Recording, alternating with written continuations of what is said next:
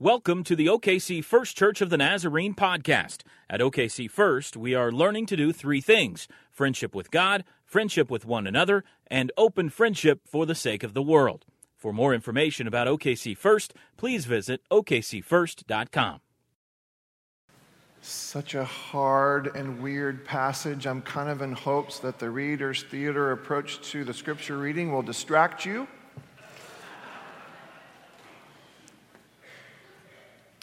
We do have a couple of weeks' worth of a series within a series.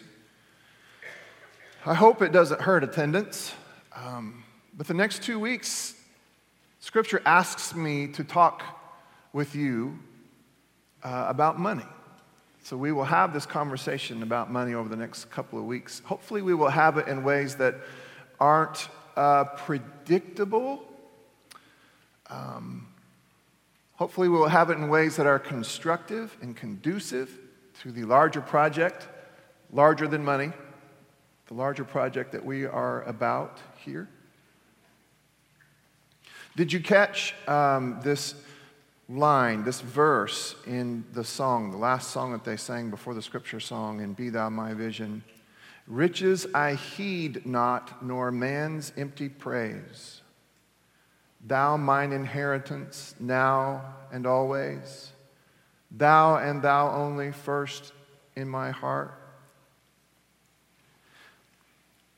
Let's put that into the category of things that we say or sing or pray, not because they are true today, but because we hope that someday they will be entirely true. Riches I heed not, nor man's empty praise.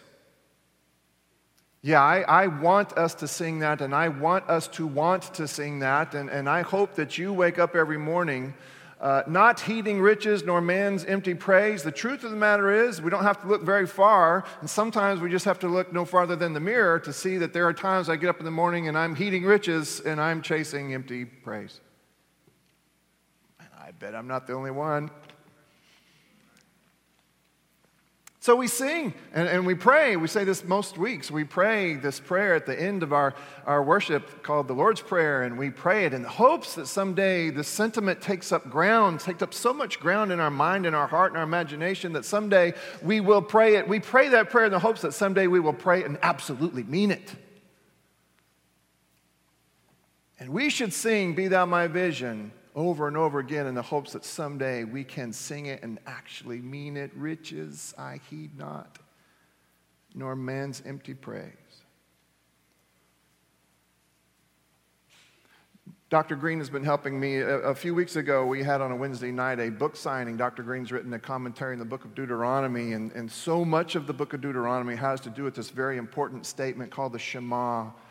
Hear, O Israel, the Lord our God, the Lord alone, or the Lord is one. And the ramifications of that statement are so huge, they are so large, it's very hard for me to actually communicate it. There is this belief. God seems to believe that the people of God will be so singularly focused on the call of God and the mission of God that every other interest and allegiance would be subordinated to the call of God and the mission of God. That is crazy, isn't it? That the call of God and the mission of God would have such a deep and powerful claim on our lives that we would allow God to shape the shape of success, even business success, even financial success. That the call of God would tell us when we are successful financially or in the business world, as opposed to that mindset, and perhaps you've seen this, where business folks are committed first and foremost. It's not just wealthy people. In fact, we should say more than just business folks who handle money, and that might be you, the consumer, not just you, the producer.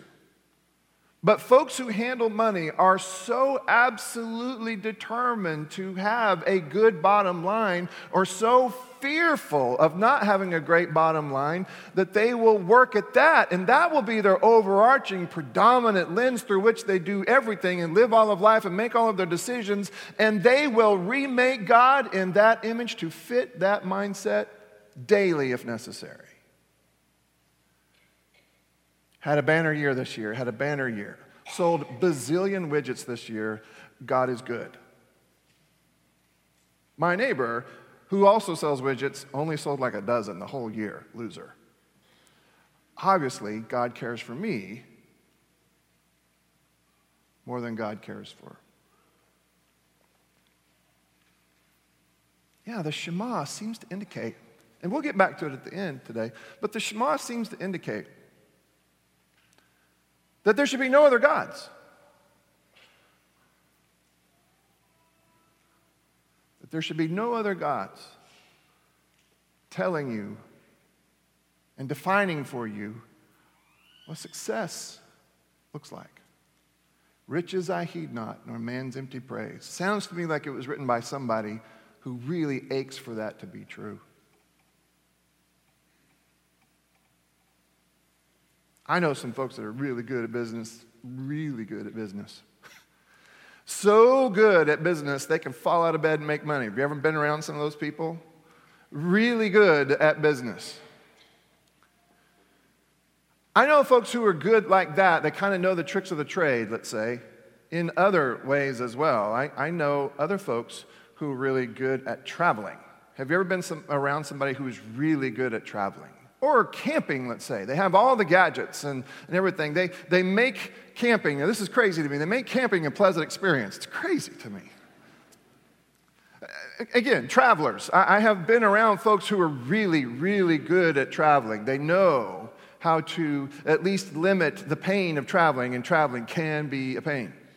And they're really good at it. There's like a singular focus, but beyond that, there is a love. There are folks I've been around who are just incredible in the kitchen. They know their way around the kitchen. They know the tricks of the trade. They love it. They love it. Again, to circle back around, I know folks who are really, really good at business or things financial. They're really good at it. They seem to know the tricks of the trade. They know the shortcuts. They know the things to sweat over. They know the things that they should kind of let go of and not sweat over. They're really good at it. They're really good at it. They're really clever. There are folks, I looked up this week, tell me the stories of the most clever bank robbers of all time. I want to know who the most clever thieves have been throughout time, and I found a bunch. Now, frankly, I didn't find any of them that were as much fun as this preview to the movie Ocean's 11. Amen.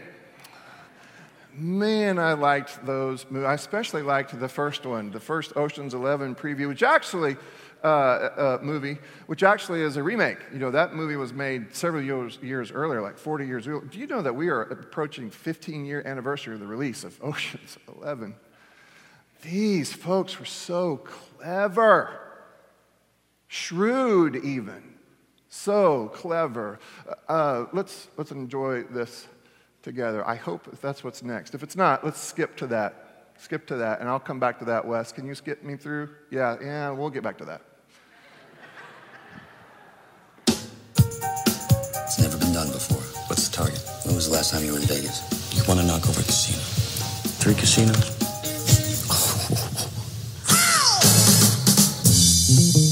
Vegas, huh?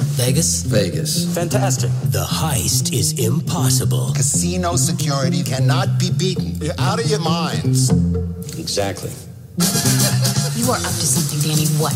You're pulling a job, aren't you? You're a thief and a liar. I only lied about being a thief. You're gonna need a crew as nuts as you are. What do you got in mind? Smash and grab job, huh? Slightly more complicated than that. Say we get down the elevator, we can't move, and past the guards with the guns, and into the vault we can't open. We're just supposed to walk out of there with $150 million in cash. Yeah. Oh.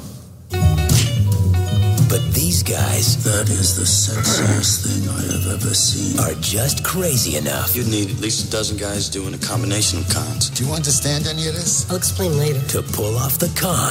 Someone called for a doctor? ...of the century. We're set. We're set. We're set. Do it already.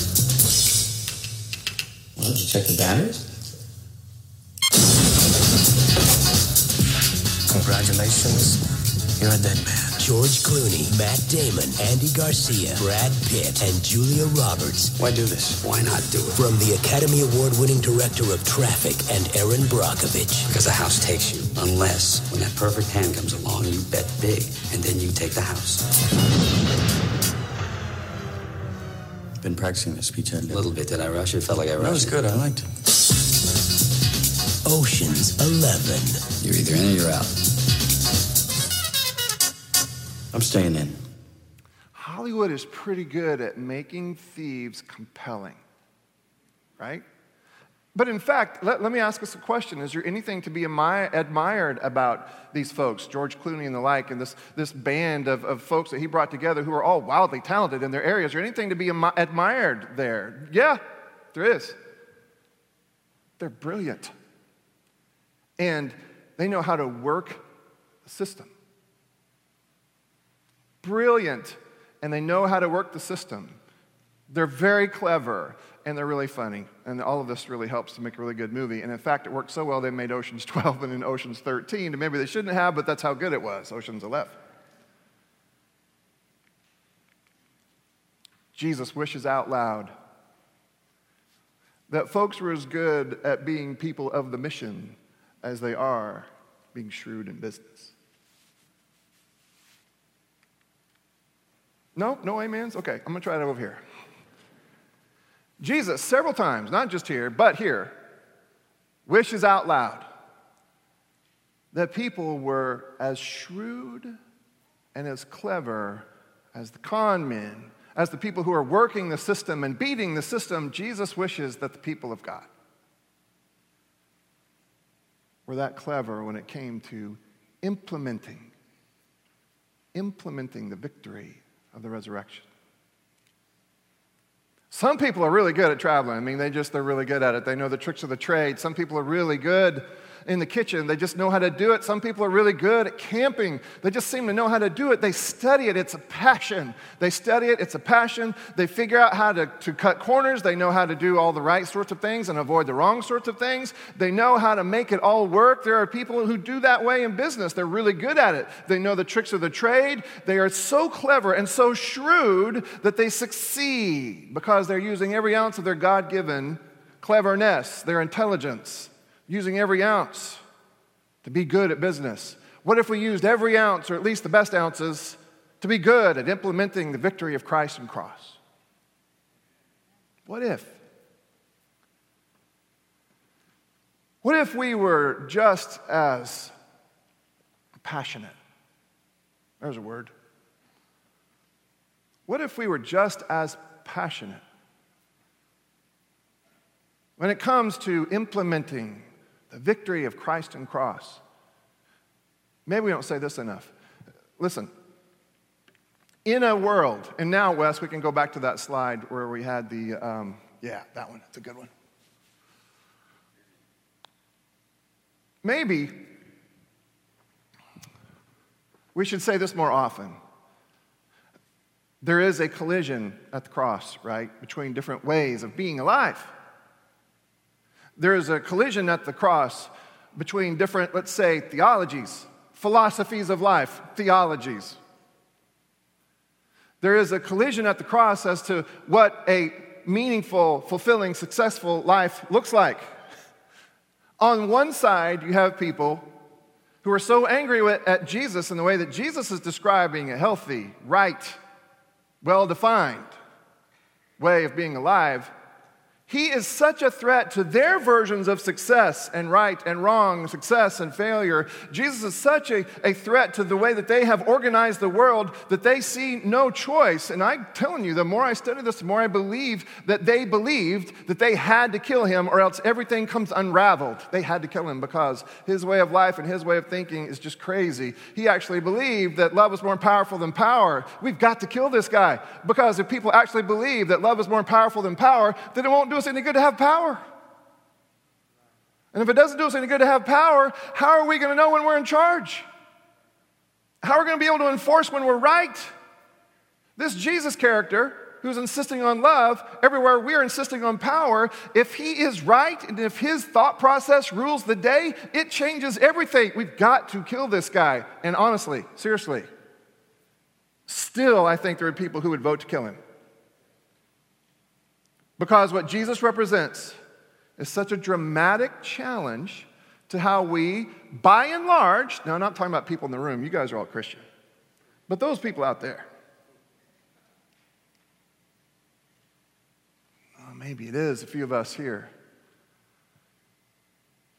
who have this bad habit of calling it Christianity even when it doesn't resemble Christ. In fact, maybe there are times when folks in the room sort of use Jesus as a rabbit's foot in the hopes that Jesus will somehow come along and help me this day to make the right kind of decisions, because what really matters at the end of the day is that I've made a profit. I tell you, I've also seen people who are really good at marketing. Have you ever seen folks who are really good at marketing and getting the word out? Sometimes it's their word, sometimes it's their book. I've seen people really good at getting their word out, marketing.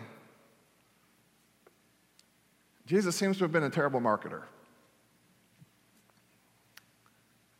Because not only was he living and speaking out in opposition to the way that the rest of the world, the dominant culture, wanted to organize itself, he resisted by being publicly executed.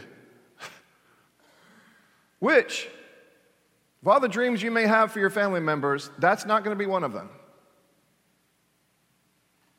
Is there anything more humiliating for Mary? Oh, you're Mary. It was your son who was cast out, so much so that it made some sense to kill him.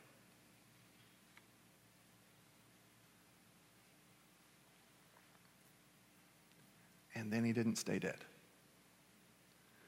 And then in the resurrection, everything that Jesus said about the right way to be alive and the right way to be postured, everything that Jesus said comes to life, comes to truth, comes to fruition in the resurrection. So, in other words, here goes Jesus traipsing through the countryside saying, no, here's the way we need to be alive. Here are the ways that we need to define success. And coming into conflict with all of these other kingdoms, some of which were populated with believers, coming into conflict with all of these other kingdoms, and sure enough, they can't handle it anymore. They kill him. They kill him because of, not just because of what he was saying, but because of the ways that he was behaving. And then all the different ways that he was behaving and all the different things that Jesus said were all validated in the resurrection. Do you hear that? They're all validated in the resurrection. And they stand now in front of us as a calling. We are supposed to be implementing this new way of being alive that says there is something more powerful than power itself, and it seems to be suffering sacrificial love. Still, that doesn't make sense. That is our calling. Beyond that, it's supposed to be a calling that is so all-consuming. Watch this. So all-consuming and so pervasive that Jesus has the audacity to suggest that it should factor in, that it should influence the way you go about being a parent or a spouse or a child or a friend or an enemy. Or in business.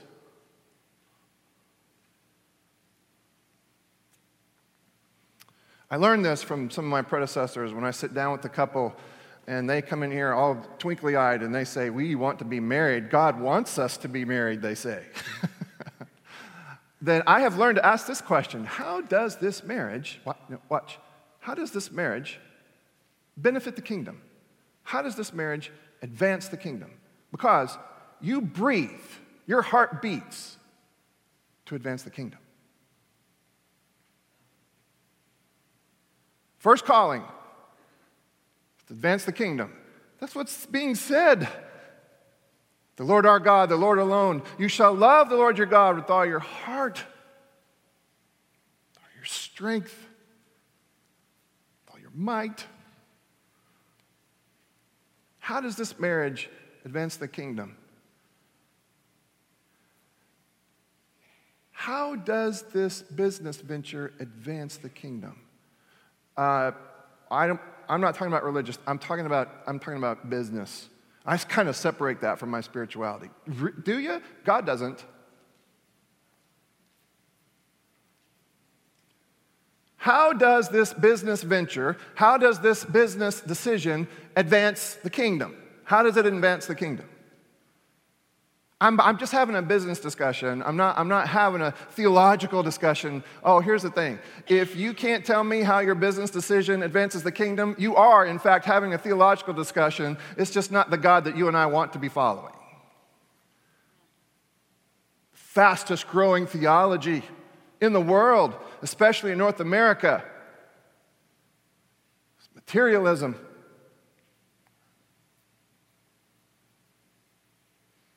Materialism, the commodification of all of life. It's not just the United States, it's not just North America, it's all over the world, but it is certainly United States, it is certainly North America, it is certainly Oklahoma. Now keep watching. It is certainly Oklahoma City, and it is certainly the world of the church in Oklahoma City in 2016.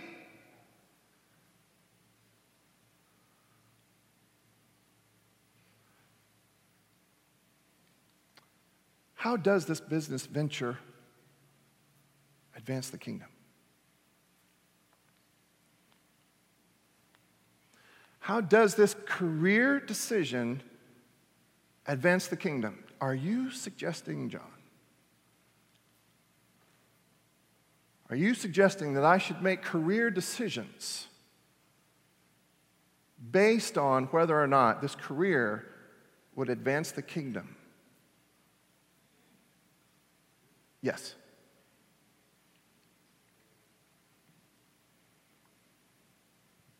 Because Jesus seems to. Are you suggesting, John, that as I make decisions as to how my family will be shaped and how my family will be scheduled on into the future, are you suggesting that as I make decisions as to how my pocketbook will be organized, how my calendar will be organized? Are you suggesting that as I make the decision as to whether or not to vote and whom I will vote for, are you suggesting that that should be a kingdom decision? People, yes. What is it do you think this Jesus wants? All of it. Every last bit of it.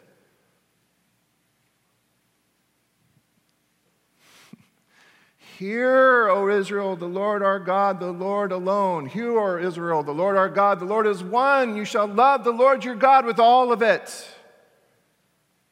And everything you do, from your getting up to your going to bed, everything that you do, everything you look at, every decision you make, you tie things to your hands, everything that you handle, everything that you consider, through every conversation that you have, everything that you say to your children should at some point be understood as advancing the kingdom of God.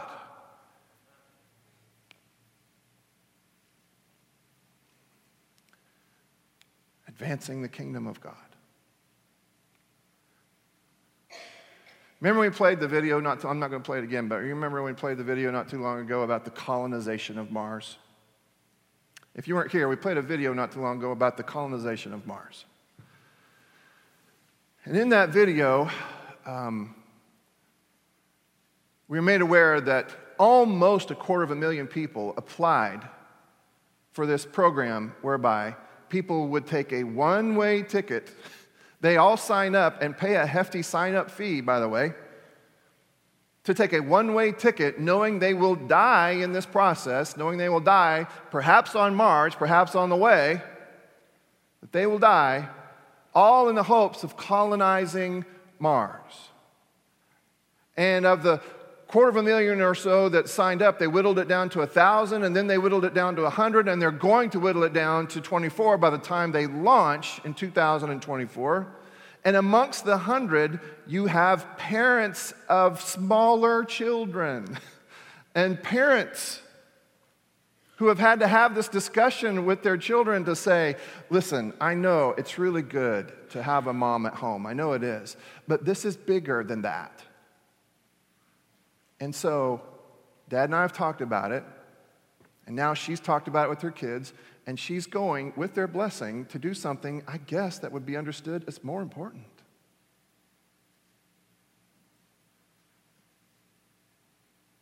And I kept saying to you that day, and I'm going to say it again to you today. Our calling is to colonize the earth.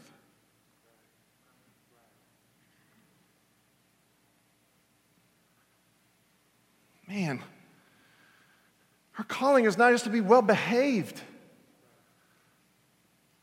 Behave, please. Let's all behave. Let's behave. But our first calling is not to be well-behaved.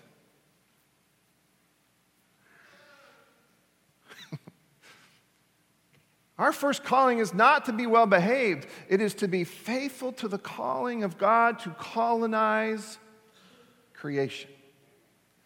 To be the tangible expression of the heartbeat of God, so that God would have a people to call God's very own, so that all of creation through this temple, and we're being built into a temple, so that all of creation would have access to this God in and through this temple, and God would have access to all of creation in and through this temple.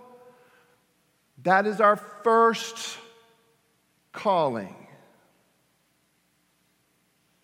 And yes, we are expected, much like the lady is who's going to Mars, she has subordinated every other claim to her life to this calling to go to Mars. Similarly,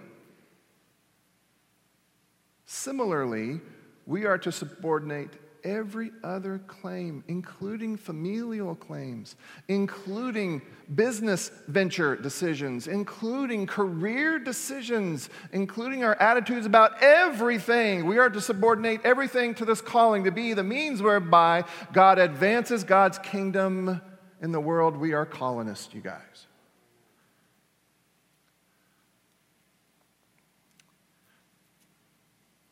Jesus aches for shrewd, wise, clever people to advance this kingdom well.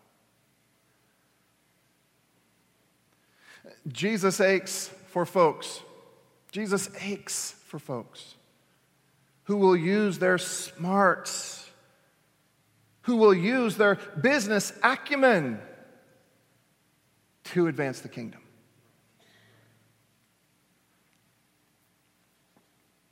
We are blessed to have a Nazarene campus 10 minutes from us. And I have been blessed to be able to go to many of these Nazarene campuses. And I've had many opportunities to talk to folks in the business departments. And it is interesting.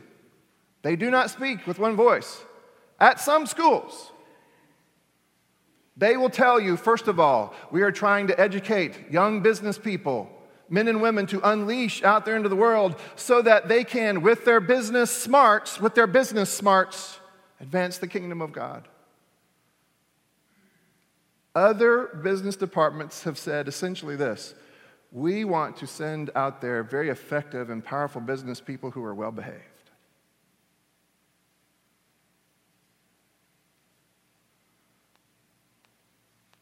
And here's the thing, and this is called a parable. I'm not sure that it is. It may be that Jesus has just heard about this story and he's saying, hey, listen to this, disciples. You'll notice that he has gone from the parable of the lost son, where he's talking to the Pharisees, and that's a whole thing that we talked about last week. They were grumbling that too many people are allowed around the table. Jesus seems to have changed audiences now, and he's talking to his disciples now, the folks who will be entrusted with the calling. In other words, he's talking to us.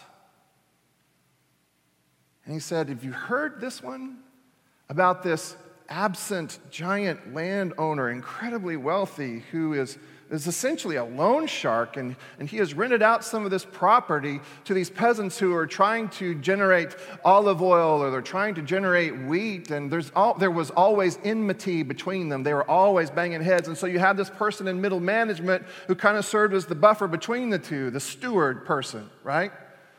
Well, it looks like the peasants who hated everybody because they were always being squeezed for every last little bit of profit, it looks like the peasants said, hey, you know what? We can get to this middle manager guy. Like we can't get to the landowner. We can't get to him. So let's do this. Let's try to sully the reputation. Let's tattle on this guy. And it may or may not have been true. But let's tell the wealthy guy, hey, middle management guy is actually costing you money. He is squandering money. And so when he hears about it, the wealthy landowner says, hey, I hear that you're costing me money. You better get that resume in order, because I'm going to let you go. And the steward says, this is a bad thing. I'm in my mid-50s, and I am too old to dig, and I'm too proud to beg. I got to keep this job one way or another. So here's how he does it. He goes to each one of the debtors, and he says to each one of the debtors, let's do this. Let's slash your bill. Now, every time he does this, he wins favor with these other people who are holding these accounts. He wins favor with them, and sure enough, and he may have even said something like this, my master, the Lord of all of this, recognizes that this has been a little bit burdensome to you, so you tell you what, we're going to slash this bill. You say you owe 900 gallons or so, that's how much it would have been, 900 gallons of olive oil. Let's slash that. Let's slash that in half. And you say you own all of this wheat, let's just slash that too, and we'll call it good. Is that okay? Well, yes, that's okay. And now these very poor people have these great deep feelings of gratitude and indebtedness, both to the wealthy landowner and to the steward who has now renegotiated all these contracts. And now the steward takes all of the renegotiated contracts, plops them down in front of the landowner and says, and by the way, you may have lost some money, but I have purchased you a lot of goodwill, which you know, landowner, over a period of time gets you more money. Goodwill gets you some good money. And so now the landowner is stuck. Do I fire this guy and then say, oh no, all of that goodwill I don't need? Or do I need to keep this guy because he's smart enough to handle things? I can't stomach the PR hit that I'll take if I let this guy go and tear up these newly renegotiated contracts. And so I guess I'll keep you, but I've got an eye on you. But thanks for the PR. And Jesus says to his disciples, that guy worked the system. That guy worked it. He was not in a position of ultimate power. He figured out how to participate in the system. He worked the system. He kept his job. He wins the day. That guy. Now watch. Jesus says, that guy is shrewd. You can call it crooked if you want, but he is clever and he is shrewd, and he got what he wanted. He advanced his agenda. He also, in a long-term sort of way, advanced the agenda of the landowner. Watch this. Man, I wish believers were that smart.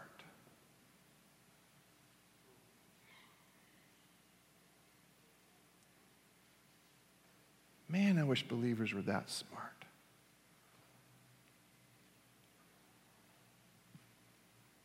What do you want to be good at?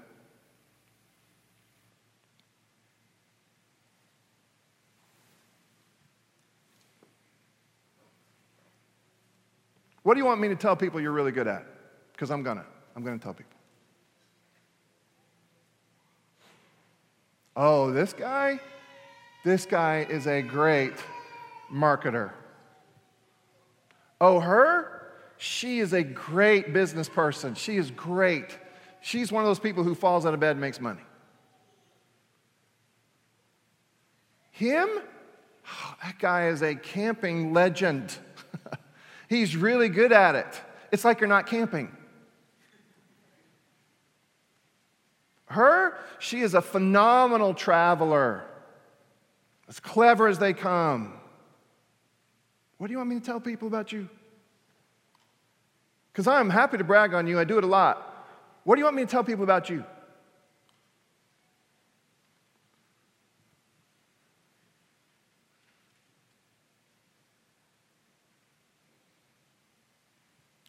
Here's what I hope someday they'll say about me.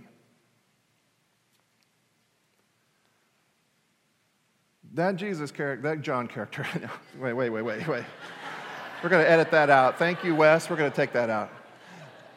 That John character took very seriously the ramification of an empty cross and an empty tomb. He took very seriously the ramifications of an empty cross and an empty tomb and used every bit of the strength that he had, used every bit of the courage that he had, and used every bit of the guile and the smarts and the cleverness he had to advance the kingdom and implement the victory of the resurrection. And in the process, seek first his kingdom. Remember all of that? In the process, God was faithful to John, and John ended up being a good spouse, a good dad, a good pastor. Should have been a better driver than he was, but still.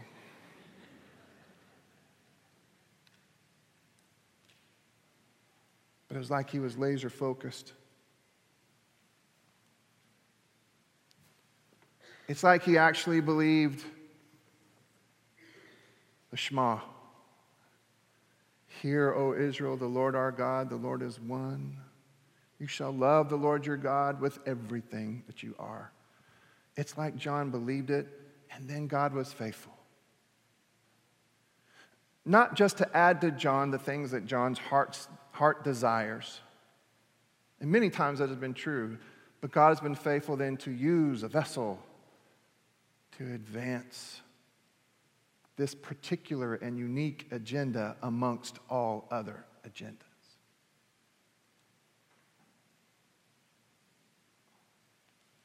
What do you want me to say about you?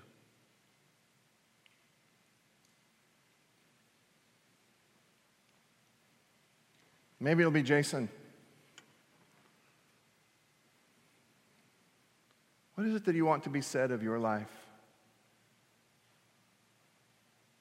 That you gave the best of yourselves to business, to the making, or at least the saving, or at least the not spending of money.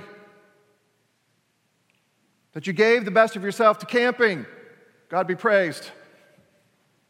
That you gave the best of yourself to your career. Or that you gave yourself to the implementation of the victory of the resurrection. And the world is different because of it.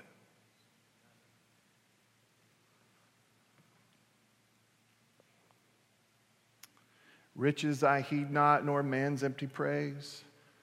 Thou my inheritance, now and always.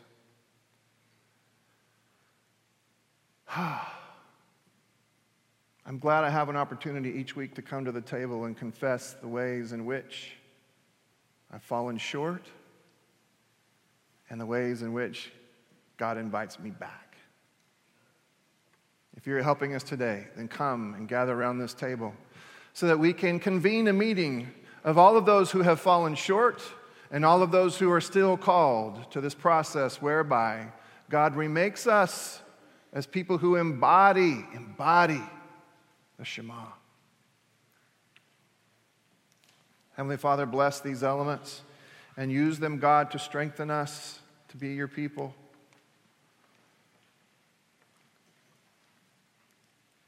God, many of us today will be coming seeking forgiveness that we have not, in fact, lived up to or into the commitments that we have made to you at the moment of baptism, at the moment of decision. But many of us, Father, fall into this category of people who want to. So God, receive us as we seek your forgiveness and remind us that even in that moment, right then and there, we are still called, chosen, accepted, that you are still ready to make good use of us to move kingdom agendas forward.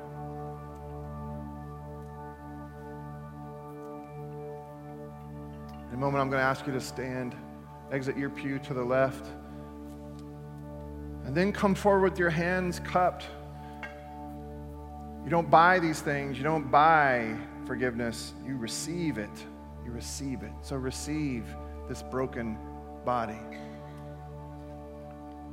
When you do, that person holding that bread for you will say, "This is the body of Christ broken for you." Don't eat it just yet, but take it, dip it into the cup. Someone standing right there will be holding a cup. Dip it into the cup. When you do, that person will say, "And this is the blood of Christ shed for you." And then take and eat, and then, friends and family, I invite you to join me in finding a place to pray that very simple prayer. God, help me to be better next week. Closer to that point when I can sing with reckless abandon, riches I heed not, nor man's empty praise. Closer to being that person who puts skin and flesh on the Shema, on the Lord's Prayer. Find a place to pray. Maybe it'll be at one of these side padded altars where someone will meet you and pray a very powerful prayer for healing, physical, emotional, mental, perhaps theological. I heard about that today. Someone said, I kind of need some help there. Relational. Any kind of prayer for healing is welcome at these side padded altars. Or maybe it's at one of these mourners' benches. What you'll notice is that you just don't pray alone. You'll be encouraged to know that there will be other people who will pray in solidarity with you, because we all fail similarly where much of this is concerned. Maybe you'll circle around, go back to your seats, and that's okay too.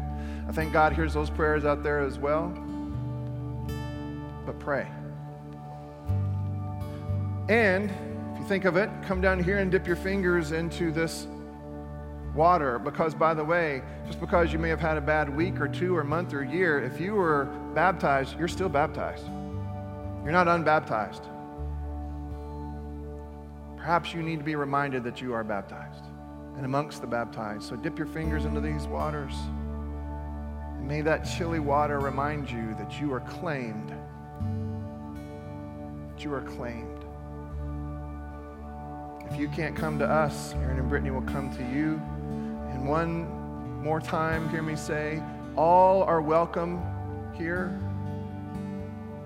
Even if you've had a terrible week and you recognize your need for grace, you will always be welcome at this table that not only will provide you some source and sense of forgiveness, but also will recall you into the initiative of advancing the resurrection.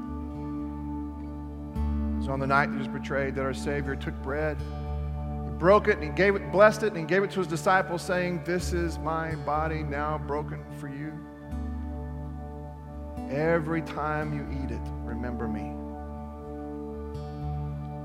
Likewise, after dinner, he took the cup and he held it up before them and said, "And this is my blood, the blood of a new covenant.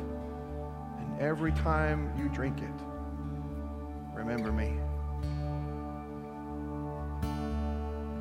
All who are in need of remembering now, would you stand to your feet, exit your pew to the left, come with your hands cupped to receive the gifts of God for the people of God.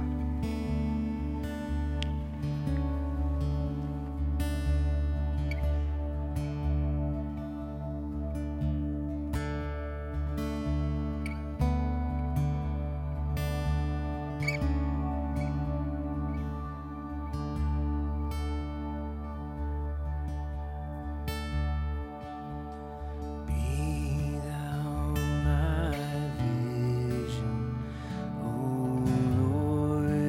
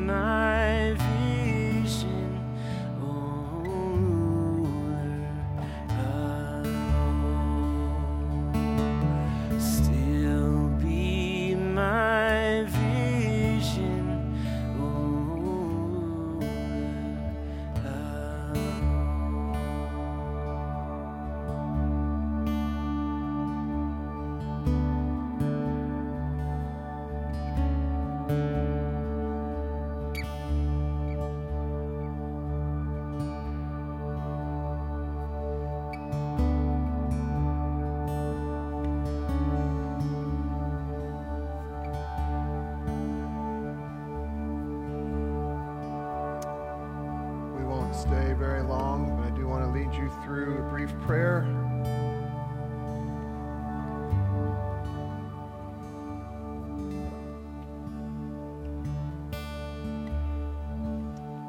Heavenly Father, we confess that we are amongst those who perhaps have been intimidated into something less than full discipleship. Worry, care, anxiety, out-and-out fear. It makes it tough for us to grip you as tightly as we need to. We find ourselves grabbing other things.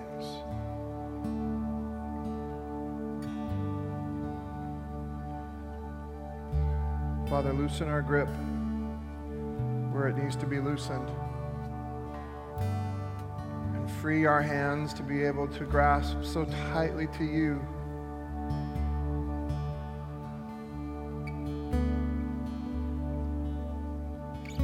I'd like to give you that opportunity to pray that prayer in your own words. And maybe it's as simple as this. Father, where should I loosen my grip?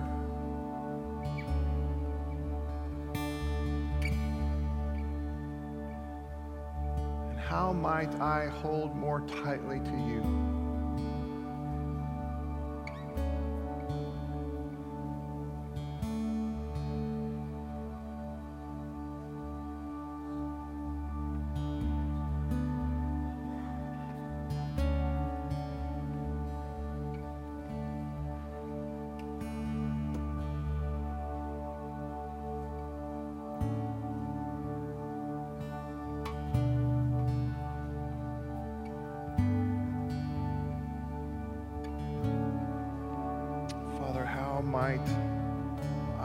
How might we hold more tightly to you?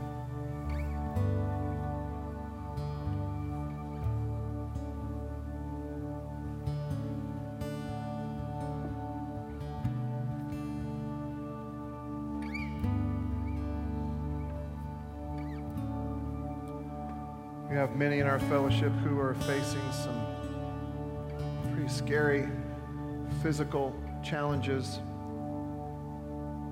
Would you pray for Debbie McKenzie?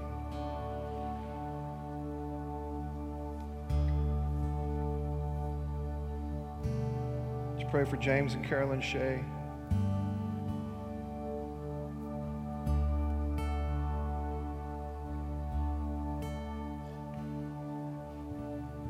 Would you pray for Lynn Caprero?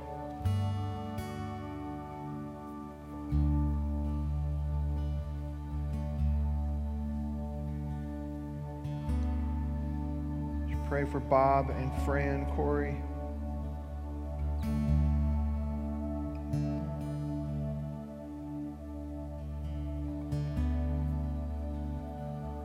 Would you pray for Loretta Wheeler?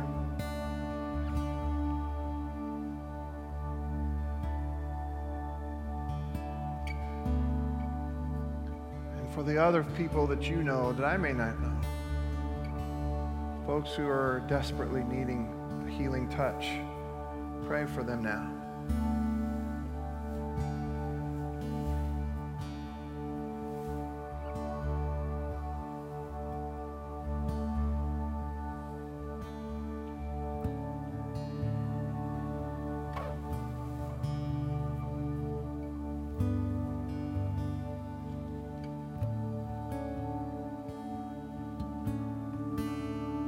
Father, we approach you each week in all honesty, or at least we're trying to. We come each week in need of forgiveness for things that we've done and things we've left undone, and you always show up. You always receive. You always call us again, and you always send us out. You always claim us. We're grateful, Lord, and we hope this week to do better than last week, as it has to do with living in response to your repeated call and claim on our lives.